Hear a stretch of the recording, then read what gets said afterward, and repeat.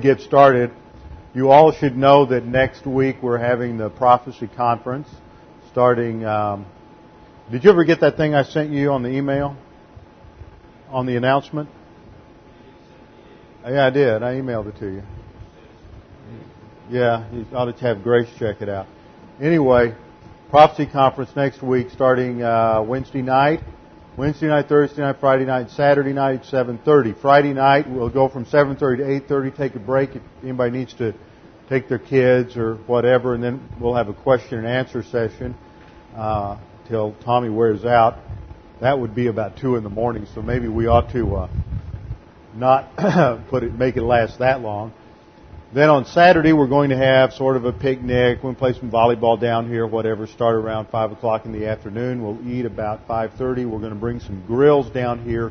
So bring whatever will feed you and your family, and whatever you want to cook out, hamburgers, hot dogs, whatever. We'll cook that here, and on top of that, bring the other stuff. Anything we need to add to that, Louise? Desserts? I didn't think we really needed to remind this crowd about desserts. Okay, so we'll look forward to that. That's going to be fun. Anything else? Seems like there was something else that I needed to announce. Was there another? I guess that's it. Okay, now that we've gotten the announcements out of the way. This I recall to mind and therefore have hope. It is of the Lord's mercies that we are not consumed, because His compassions fail not. They are new every morning. Great is thy faithfulness. Cast thy burden upon the Lord, and He shall sustain thee. He shall never suffer the righteous to be moved. Delight thyself also in the Lord. Trust also in Him, and He shall bring it to pass. He alone is my rock and my salvation. He is my defense. I shall not be greatly moved. Casting all your cares upon Him, because He cares for you. Before we begin our study of God's Word, let's make sure we're in fellowship. We'll have a few moments of silent prayer, and then we'll open in prayer. Let's pray.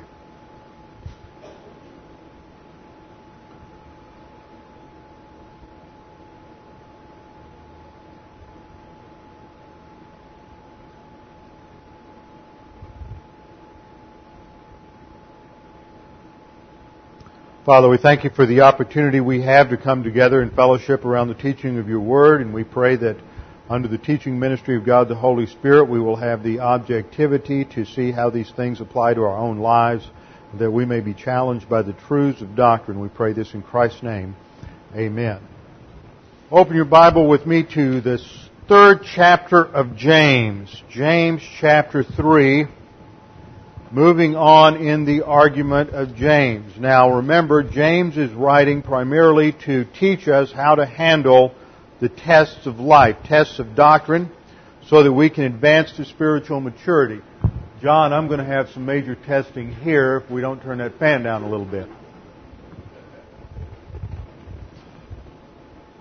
John's got quite a job. He's got to adjust the fan to just the right speed so it doesn't tick, and so it doesn't blow the pages of my Bible around.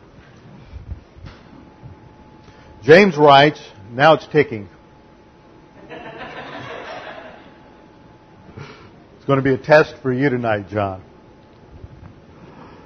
James is writing to teach us what we need to do in order to handle the tests of doctrine. The theme is set forth in the 1st chapter, verses 2 through 4. Count it all joy, my brethren, count it all joy, my brethren, when you encounter various trials, because you know that the testing of your faith produces endurance. And let endurance have its maturing result, that you may be spiritually mature and complete, lacking in nothing. So James is addressing the believer's response to tests in life.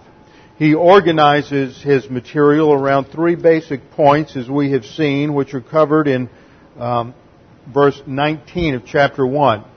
Let everyone be quick to hear, slow to speak, and slow to anger. This forms a 3-point outline for this epistle. And we have spent the last several months analyzing the section beginning in 121 down through the end of chapter 2, which focuses on the theme being quick to hear. Not just hearing anything, but listening to doctrine. Being ready, making doctrine a priority in your life. And as James says in verse 23, if anyone is a hearer of the word and not a doer, he's like a man who looks at his natural face and then in a mirror and then ignores what he sees. So we are to become appliers of the word. True hearing implies application. Now, that section concluded with the section on faith and works at the end of chapter 2, and now we shift to the second division in the chapter, being slow to speak. So the subject of chapter 3, from 3:1 down through 3:18, is going to revolve around self-discipline in the arena of speech and the use of the tongue and avoidance of the sins of the tongue. The first subject of this epistle, being quick to hear, was a positive command, but the second two, being slow to speak and slow to anger, are negative and deal with self-control in the believer's life in relation to the sin nature. So let's begin chapter 3, verse 1. New American Standard reads, "Let not many of you become teachers, my brethren, knowing that as such we shall incur stricter judgment. For we all stumble in many ways. If anyone does not stumble in what he says, he is a perfect man, able to bridle the whole body as well." Now we'll just stop there tonight and take some time to look at the passage and see exactly what it says. Remember, the first step in accurate interpretation is having an accurate translation. And since this was written in the original Greek, written originally in Greek, we need to take the time to look at what it says in the Greek. It begins with a prohibition in the Greek. It's a compound of the negative may plus the verb ginomai. In the present passive imperative. Now, ginomai, by form, does not have an active voice form. It's what is called a deponent verb, which means that it is passive in form, but it is active in meaning. So in terms of being a verb, in terms of it's an active verb in the sense that it is the individual that makes a decision as to whether he is going to teach or not. The negative may indicates that this is a prohibition. This is one of a stronger word for a negation than ou. And ginomai means not to become something, usually becoming something you're not already. So if you're not a teacher, let not many of you. That's kind of an awkward translation. I think it should be better translated, do not let many of you become. Do not let many of you become.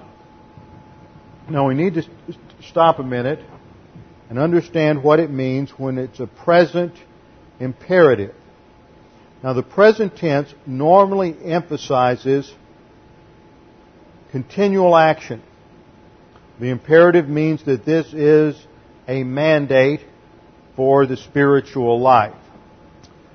As an imperative, it is addressed to the volition of James' readers, and by application, it's addressed to every believer in the church age. When it includes the negative may, it means it's a prohibition. Now we have to ask the question, what is the sense of this prohibition? A present imperative or prohibition has two meanings. First of all, it can mean to stop doing something already in progress.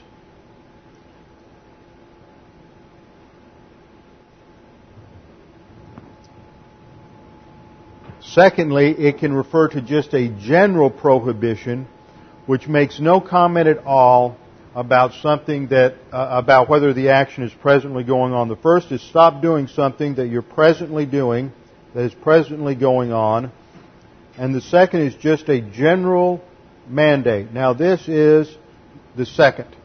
This is just a general prohibition for the spiritual life. It does not necessarily imply that this was taking place or that he needed to stop this, although that definitely could be. But James is pointing out one of the problems that comes up in handling testing. The subject is many teachers, and should be translated, and the word there is didaskaloi, which is the main word in the Greek for a teacher or for an instructor. And one thing we need to understand in terms of isagogics or background for this particular section is to go back to the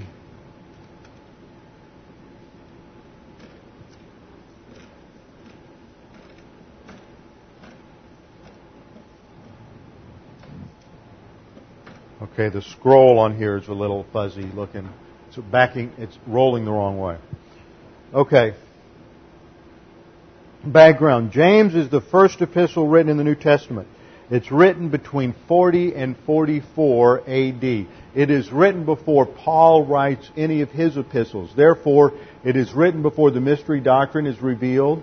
It is written before any of the mandates are revealed concerning the structure, organization of the local church. It is written before any information has been revealed about spiritual gifts. It's written very early, so it's a mistake to read certain technical meanings from the later pastoral epistles back into James, because James is still writing in the context of a very Jewish situation. Let me remind you of what we saw back in chapter 2.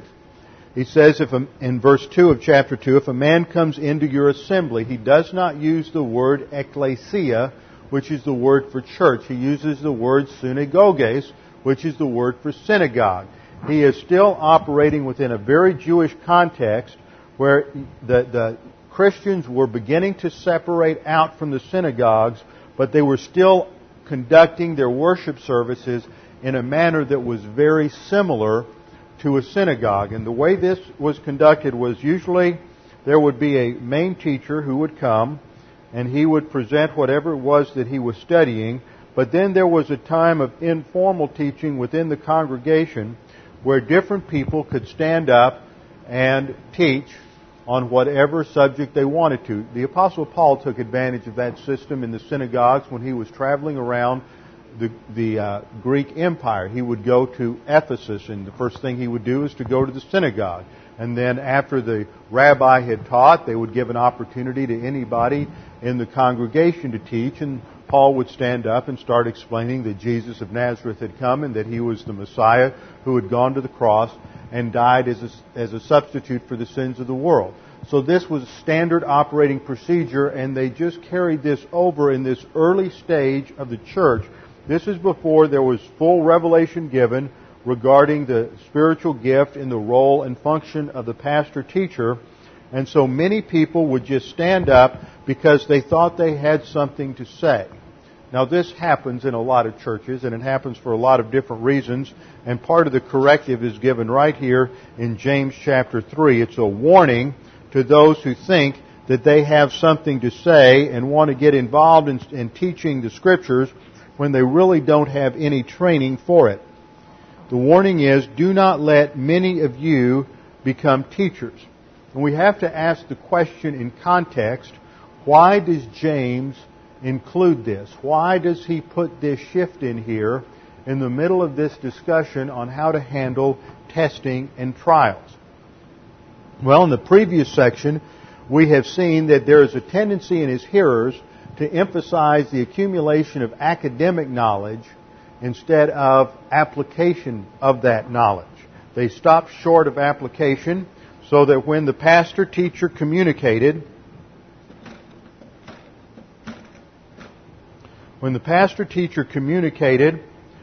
it goes to the Holy Spirit who makes it understandable as pneumatikos doctrine, then we exercise volition, and it comes into the outer lobe of the mentality of the soul. This is this blue sphere. That is the nous, where it becomes gnosis. Now that's as far as it went. It became academic knowledge. And as Paul says in 1 Corinthians 8:1, knowledge, that is gnosis, not epignosis, but gnosis puffs up. Gnosis makes arrogant. And this was the typical response of young, immature believers is to start accumulating a lot of knowledge of Scripture. Somebody teaches the doctrine of suffering. Somebody teaches the doctrine of testing, and they begin to understand these things academically, but they don't transfer it into the inner lobe of the soul as epignosis. They have no maturity, and like immature people are wont to do, they begin to want to show everybody how much they know and start butting into everybody else's business and trying to teach everybody else how they ought to be handling trials when they haven't gone through the maturing process themselves and they have not converted this into epignosis. And this is one way that people tend to assert their own self-importance and build themselves up. They're impressed with how much they've learned, and so they want to impress other people with how much they've learned and how well they can help other people handle the adversities in their life. So they immediately get into the sin of judging other people. They look at someone across the congregation and they see some test or some situation in their life and they're not handling it the way they think they should, so they immediately want to get involved and stand up and start telling them how they ought to run their life. And this operates from a position of weakness because it flows from arrogance. And you see this a lot, especially from seminary students. And young people who want to go into ministry, they're learning a lot of doctrine, they're growing very rapidly in their academic knowledge, and they just want to tell everybody else how to do it because they've just learned this and they're impressed with their own knowledge. And this really trips up a lot of people and gets them into a lot of trouble in the meantime. So James warns them off. He says it's very dangerous to put yourself into the position of being a teacher, whether it's a formal position as a pastor teacher or whether it's a more informal position such as a Sunday school teacher or a lay teacher, or just wanting to put yourself in the position of teaching someone else how they ought to run their life. You know, you don't have to stand up in church to do that. You can wait until after church and go up and you can find some very sanctimonious way to talk to somebody and find out what's going on in their life and then start telling them how they ought to handle all their problems. And so James says if you do this, you need to know something, and that is that you're going to get involved in a lot more divine discipline. So the first part of the verse should be translated, do not let many of you become teachers. Why? James understands by way of the revelation that's given to him is that the gift of teaching is going to be restricted to a few people. It's not something that just anybody can do. Now, this is a concept that has unfortunately been lost in recent generations. We've been terribly infected by the democratic ideal in the local churches where we think that everybody, because of their priesthood, ought to have the right to stand up and teach. Now, you don't see that around here, and hopefully you never will, but you certainly see that in some churches. I know I attended a church for a while when I was in seminary where you go to a Sunday school class, and they always divided these Sunday school classes up in terms of age groups. And you had your young marrieds and your older marrieds and your singles, and everybody was categorized. And you would come to class, and there was some nice, wonderful couple there who was in charge of the class, and they would sit down. You had your Sunday school quarterly, because the Baptists don't teach people enough for them to be able to develop their own lessons. I probably shouldn't have said that. I'll get in trouble for running down the Baptists now. So they become slaves to their Sunday school quarterlies, and they come in there and they sit down and they say, okay, so-and-so, why don't you open your Bible and read this verse. And then they'll go to somebody else and say, okay, now you read this verse. And they'll come back, okay, to the first guy, Bill, what does that mean to you? And of course, you know, it was all Bill could do to even read the Scripture. He didn't make it too well academically after the 7th grade, and he just stumbled through it. He didn't have a clue what it means. He's only been a believer for maybe a year or two, and he's been carnal most of that time. So he doesn't say anything worthwhile, and they go to the next person and they say, now, Susie, what do you think that meant? And it just goes on like that, and everybody shares their ignorance, and they don't have any recognition for the fact that the Bible says that there are certain people who are, A, given the gift of teaching, that's one gift, and B, given the gift of pastor teacher. And this is a special spiritual gift which enables the individual who has that gift to study the Word of God and then to communicate it. It has a twofold aspect. It's not just a gift of gab. There's all kinds of people that can get up and talk for a long time and not say much of anything. There's even people who, in the natural abilities of life, have the ability to teach and communicate, and they can stand up, and if they've been under good doctrinal teaching for a while, they can even say something of substance. But the gift of pastor-teacher also involves the ability to get into the Word of God and to extrapolate the doctrines from the Word of God, all the principles of application, principles of theology, weave them together under a sound system of hermeneutics based on a plain, literal interpretation of Scripture, and then to take that and communicate it to people so that they can understand it and put it into practice in their lives, all, of course, under the filling ministry of God, the Holy Spirit. Now, we live in an age when even in seminaries, the gift of pastor-teacher is not understood very much anymore. I don't think I was taught as much about it when I went through Dallas Seminary as I should have. And you get the idea that when you go out and you pastor a church, that there's many other people who can teach just as well. And the focus of being a pastor in the last 20 years has shifted from a man who is gifted to study the Scriptures and to teach the Scriptures to a person who's sort of the player coach.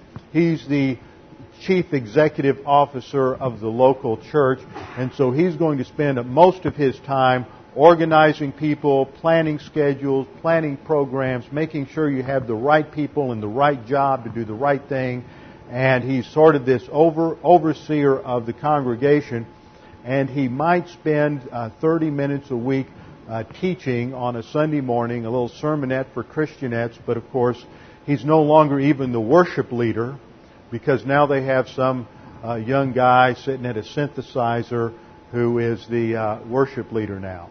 So the man who is trained in seminary, who should know the original languages of Greek and Hebrew, the man who has gone through 4 years of professional training, intensive training, who should know the Word of God backwards and forwards and understands all the issues in theology, at least if he's gone to a good seminary.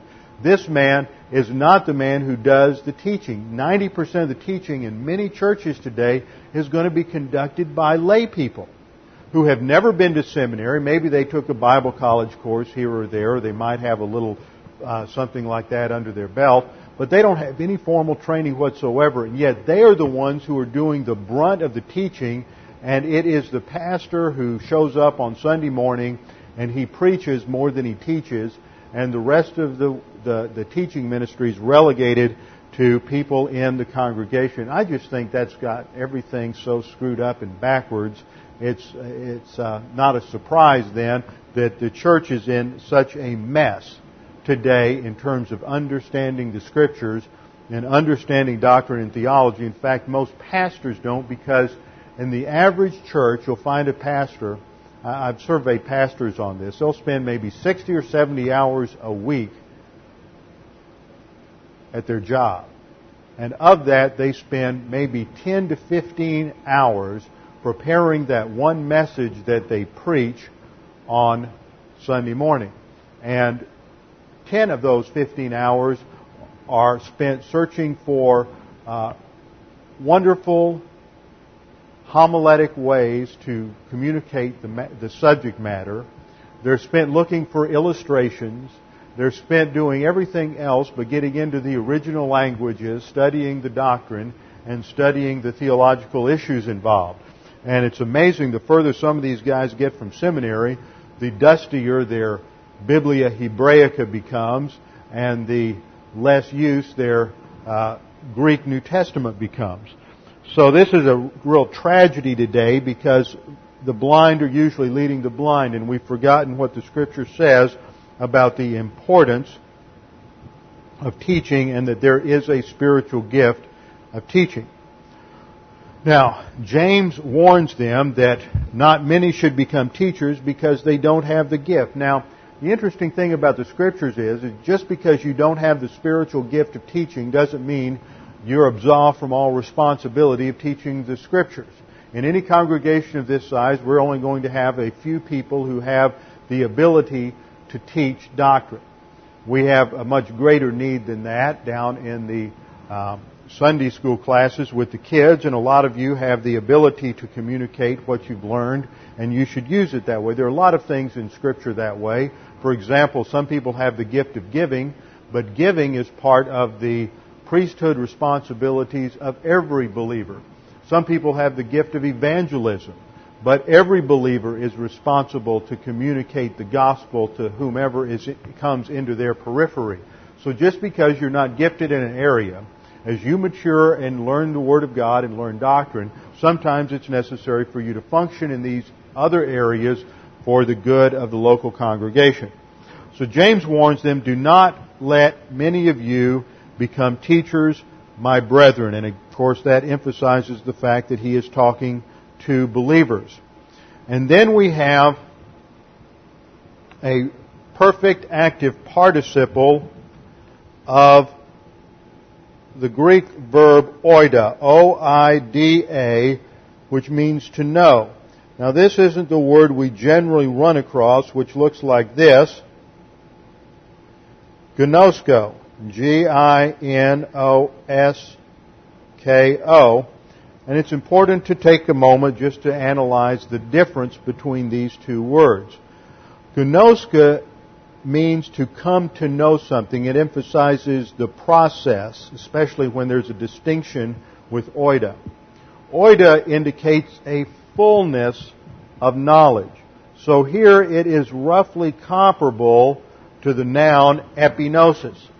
It indicates a fullness of knowledge. For example, you see the contrast in John 8:55, and when we finally get there on Sunday morning, we'll see this in detail. Jesus says in a response to the Pharisees, you have not known Him. Speaking about God, He says, you have not known Him, and He uses the verb gnosko. He says, but I know Him, oida, indicating that the Pharisees have not come to know God. They have not been involved in the process of learning about God.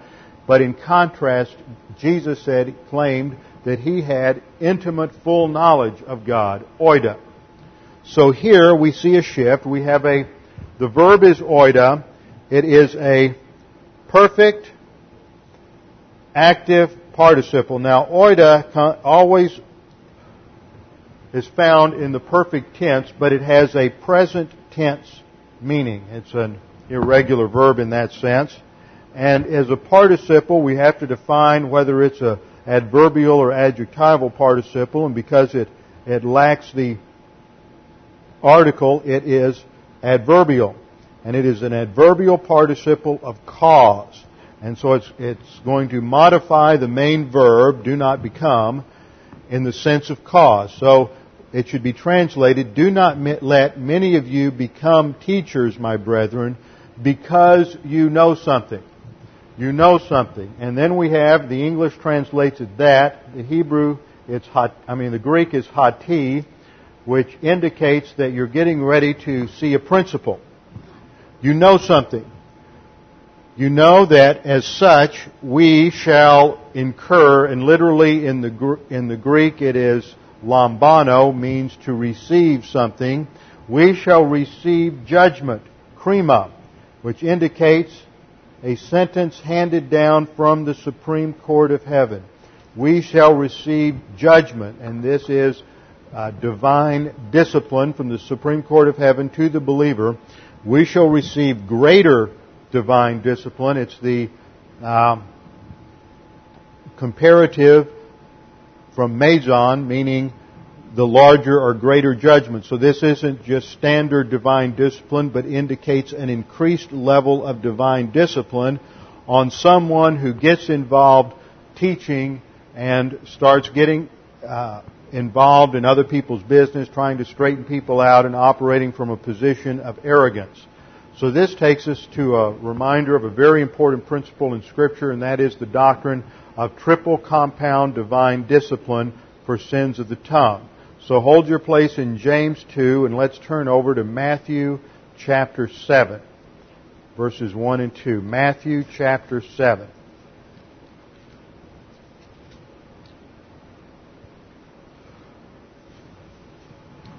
Matthew chapter 7 reads, do not judge lest you be judged. For in the way you judge, you will be judged, and by your standard of measure, it will be measured to you. Now, this is the worst level of divine discipline and self-induced punishment that the believer can get involved with. It starts off with the believer getting involved in mental attitude sins. Almost every sin, I think, begins with some attitude rooted in arrogance. As soon as you commit a sin and you're out of fellowship, you begin to operate on self-absorption. The first of the arrogant skills. The three arrogant skills, just to remind you, are self-absorption, then leads to self-justification. Self-justification then leads to self-deception. And self-deception feeds upon itself, develops an even greater level of self-absorption, and you just get caught up in this increasingly destructive pattern of arrogance. So this is the worst. It starts with these mental attitude sins of arrogance, and because this immature believer is caught up in how wonderful he is, how much doctrine he's learned, and how much smarter he is than everybody else, then he begins to judge other people. He starts making decisions about their life and their spirituality and how well they're applying doctrine and how ignorant they are. So he's motivated by arrogance. There may be some other elements of jealousy or bitterness. Other types of mental attitude sins can enter in, such as self-pity, guilt, whatever it may be. But in this case, we're talking about somebody who just thinks they know the answers to all of life's problems, so he starts evaluating everybody else. And incidentally, this is the same word here, krima, forming a judgment, trying to operate in the place of God in this person's life. So the command is, do not judge lest you be judged. So, as we start off with this, you see somebody judging somebody else, and they move from mental attitude sins of arrogance into sins of the tongue. Slander, malice, gossip. All of these are involved telling a lie about somebody else, misrepresenting somebody else. All of these things are very destructive. We need to keep our mouth shut, just judging somebody else. So it starts off, we see somebody fail a test, and so you start off judging them. They blow it pretty bad. You can't wait to straighten them out and tell them how they ought to handle their problem. So that starts it off with the sins of the tongue. This is level 1, and you're going to accumulate divine discipline for that. Level 2, you're going to get divine discipline for the mental attitude sin. This is for the sins of the tongue. You're going to get the second level of divine discipline for the mental attitude sins that motivated the judging. And then third, you're going to receive the discipline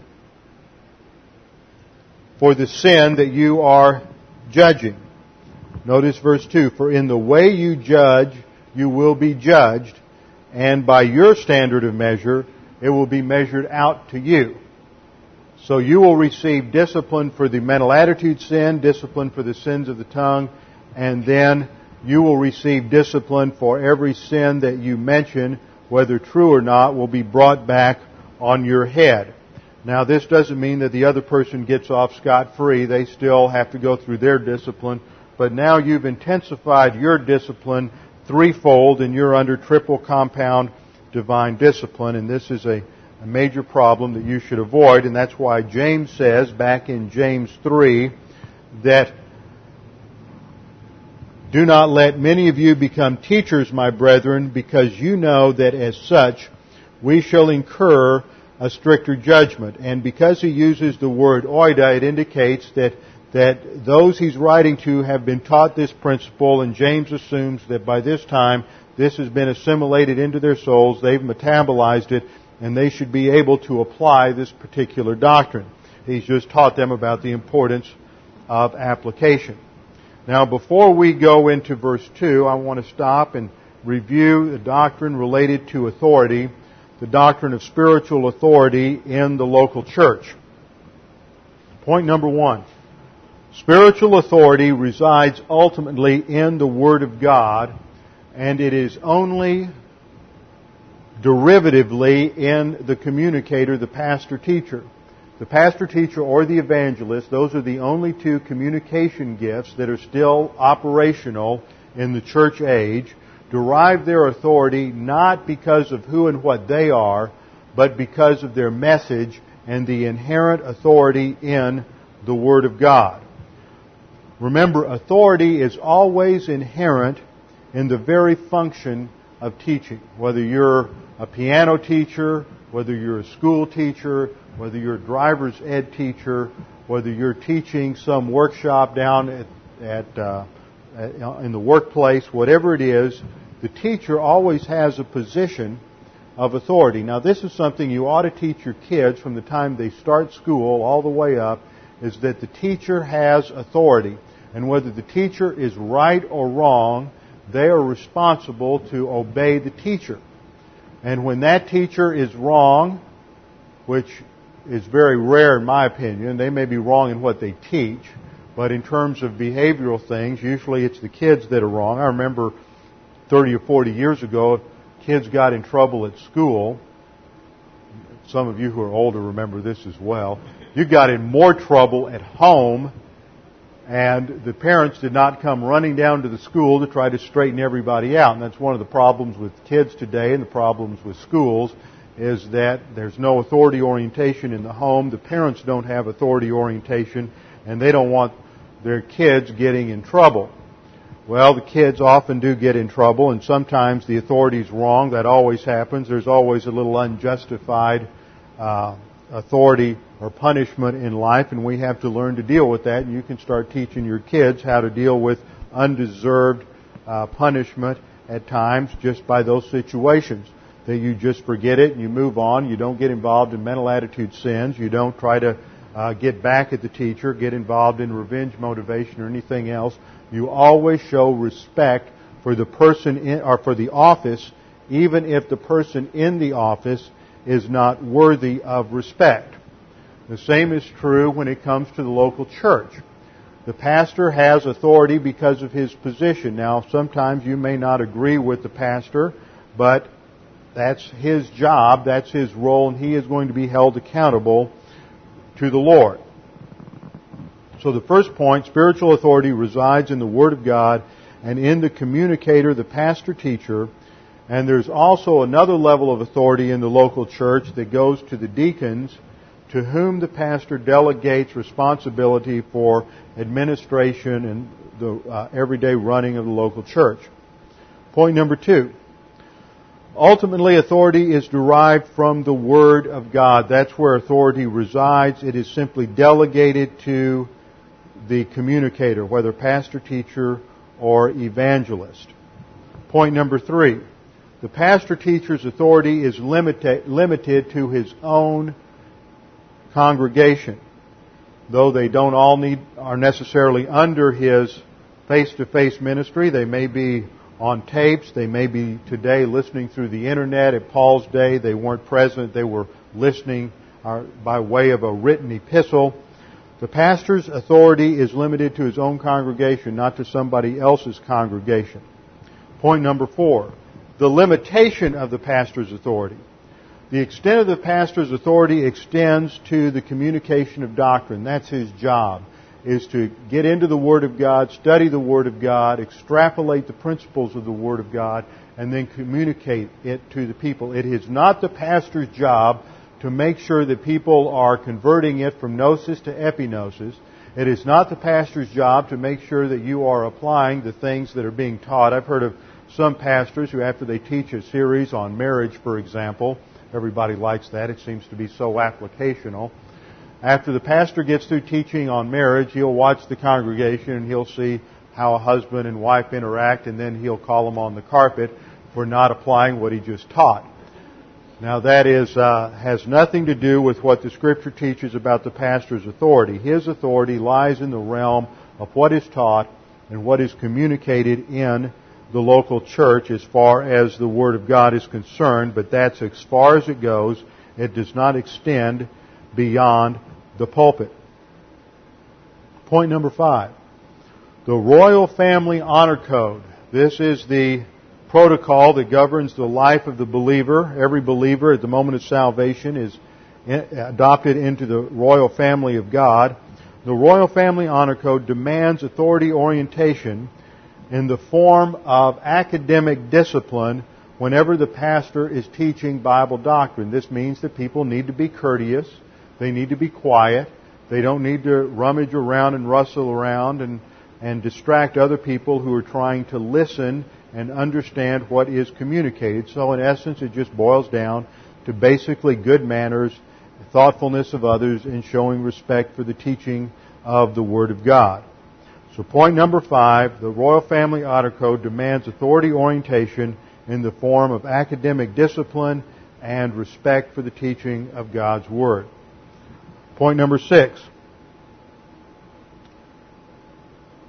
Ultimately, the issue in the local church is that the pastor is communicating the mystery doctrine of the church age so that the individuals in the congregation can understand it and metabolize it into their souls to advance to spiritual maturity. This means that just as the individuals in the congregation are growing, the pastor is also growing. It doesn't matter what congregation you're in, at some level, the pastor has to be advancing spiritually because the congregation can never advance beyond the spiritual maturity of the pastor. And so the pastor has to constantly make sure that he is filled with the Holy Spirit, studying the Word of God under the filling of the Holy Spirit, and that he is keeping his priorities straight by spending the majority of his time studying the Word of God so that he can accurately communicate it to the congregation. That is the pastor's job. This is derived from a couple of different passages in Scripture, but ultimately from just his title. Pastor comes from the Greek word poimen, which literally refers to a shepherd. So there is an analogy here between the shepherd and sheep, and that is not a complimentary analogy, for at least for people in the congregation, and we've all been there. Sheep are dumb animals, and they can't take care of themselves, and they're constantly getting themselves in trouble. And so they have to have a shepherd watch over them in order to make sure that they don't go drink the wrong water that's bad for them or eat the wrong kind of plants that will make them sick. And the shepherd has to constantly watch over them and guide and direct them. This emphasizes two aspects: that the shepherd has a leadership role and he has responsibility for the nourishment of the sheep. This is the primary issue in the metaphor of pastor. When Jesus was talking to Peter at the end of the Gospel of John, he said, "Peter, do you love me?" Peter said, "Yes, Lord, I love you." He said, "Then feed my sheep." And 3 times they had that interchange. And the issue there is that it is the role of the pastor to teach the Word of God, because that is the only nourishment for the spiritual life. And so pastors who are spending most of their time visiting the sick at the church, managing the congregation's different administrative functions, getting involved in all sorts of other church-related activities, and minimum amount of time studying the Word of God, is not fulfilling his divinely ordained responsibilities. Because when all is said and done, the spiritual growth of the congregation is dependent upon the kind of food that he serves from the pulpit. So he needs to be focusing on that. Now, no pastor is perfect. No pastor is going to teach everything 100% correctly, because no pastor is inerrant. No pastor is speaking under the infallibility of inspiration. So every pastor is going to make mistakes. Every pastor is in a learning process. And every single pastor is going to have a problem with his own sin nature. And if you wonder if I have one, just ask my wife. Every pastor has a sin nature, and the issue is to look past the sin nature and look at the doctrine, because that's the issue. One of the things that has happened in the self-righteousness of the evangelical community is that we tend to put pastors on a pedestal, that somehow they are better than everybody else and they're not going to commit sins like everybody else, and then as soon as they commit some overt sin, especially one that shocks everybody, then everybody starts pulling out their stones and trying to stone the pastor and running him out of town and doing everything they can to destroy the guy's life. And they don't do that intentionally or overtly.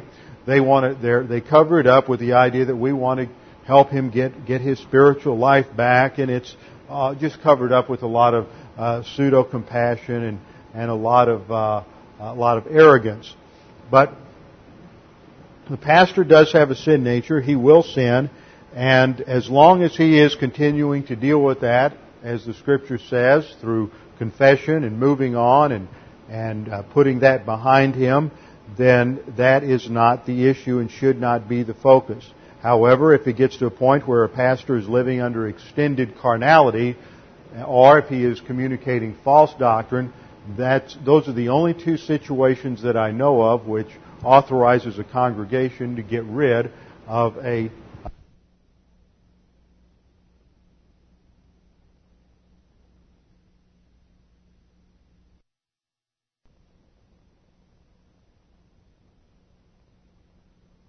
So the pastor's job is to teach, and the focus is to be on the doctrine that he teaches and not necessarily on his own personal life or personal failures, because we all have those. And just as the sheep need to be treated in grace because they're going to blow it many times, congregations need to learn to treat their pastors with grace and to realize they're going to make mistakes along the way as well, because we're all in the process of advancing and growing to spiritual maturity. Now, it's inevitable that in any given congregation that people are going to at times really get crosswise with the pastor. Now, I hope that doesn't happen with any of you, but if it does, your responsibility is to address that in privacy with the pastor, number one, and if that doesn't resolve things to your liking, then your job is to keep your mouth shut. Don't get involved in sins of the tongue, running down the pastor, slandering the pastor, telling everybody how much better you understand things than the pastor and how bad he is. Your job is just to pick up and move on and go to a different church. And that's how it should be for everybody in any given congregation. And I'm amazed at people I've run into over the years who've been at a doctrinal church, and then they move somewhere in the country and they end up at a church where the doctrine is not so clearly taught, and they immediately try to start straightening out the pastor, straightening out the Sunday school teachers, and just creating a very divisive situation rather than keeping their mouths shut and just moving on. Once they go to the pastor and communicate privately with him, if he isn't willing to listen, or if he's already made up his mind, or that's just not the policy or the theology of the church, then just quietly move on. Do not make an issue out of that. And I know a lot of people over the years who've left a very bad taste in the mouth of people for doctrine because of the way they have used doctrine as sort of a sledgehammer or a baseball bat in various different congregations. Now, the pastor's authority is spelled out in various places in the Scripture. I think I'm down to about point 7. The pastor's authority is documented throughout Scripture. One of the clearest is in Hebrews 13:17, which reads, "Keep obeying the pastors who are ruling over you and submit to their authority. For these pastors watch over you for the benefit of your souls as those who have to give an account." So the congregation is responsible to submit to the authority of the pastor and listen to their teaching. They may or may not agree with it all the time, but you have to. All of us have been in situations, myself included, where you've listened to a pastor and about the 50th time you've heard it, the light goes off and you finally understand it. But the first 49 times you heard it, you thought he didn't have a clue. You thought he was misrepresenting the Scripture. He didn't understand it properly. And all of a sudden the light goes off and you realize, yeah, he really knew what he was talking about all along. So you have to submit to his authority. Don't run around and talk about how much better you know everything than he does. and how much clearer it is to you than it is to him, you just keep your mouth shut and you just keep moving on, because your spiritual life, after all, is a matter that's between you and the Lord. But too many people get caught up in the problem that James is addressing, and they want to be instructors of everybody else because they've learned a little doctrine, and so they want to go straighten everybody else out. And one of the worst situations is when you go to some other church and you try to straighten the pastor out there because of what you've learned here. And I've heard of a few cases like that taking place since I've been here. And so you just have to relax and not make an issue out of some of these things. Okay, James begins by saying, "Do not let many of you become teachers, my brethren, because you know that as such you will receive a greater level of divine discipline." And then verse 2 begins with the introductory phrase in the Greek that looks like this, gar, G-A-R, and it always indicates an inference or a conclusion from what has already been stated.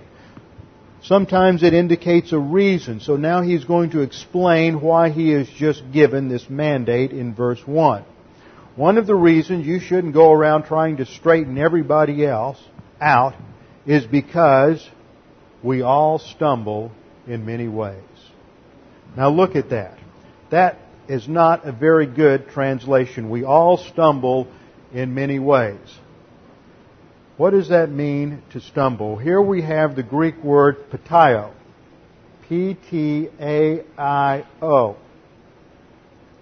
And it means to trip, to stumble, to fall. But it is a synonym for this word, hamartia. H-A-M-A-R-T-I-A, which is the basic word for sin, and it means to miss the mark. That's its root meaning. So when James says we all stumble in many ways, he is saying we all sin. We're all sinners. Everybody is going to blow it when they go through various tests. And so it's not up to those of you who think you figured it all out and have bloated yourself up with academic knowledge to make teachers out of yourselves and run around and try to straighten everybody else out. Because we all are going to fall in many different ways. And one of the things we're going to see in this entire chapter is his emphasis on the fact that we're not all perfect. And see, that's usually what happens in the sins of the tongue. What are some of the sins of the tongue? Well, we have gossip, slander, maligning, spreading the public lie about somebody, just telling lies, false witness, all of this. And this usually results because of some level of disappointment in somebody, and so you are going to start straightening them out. The most subtle form of this is, of course, the prayer meeting request. We need to pray for so-and-so because and that's how people often get involved in gossip.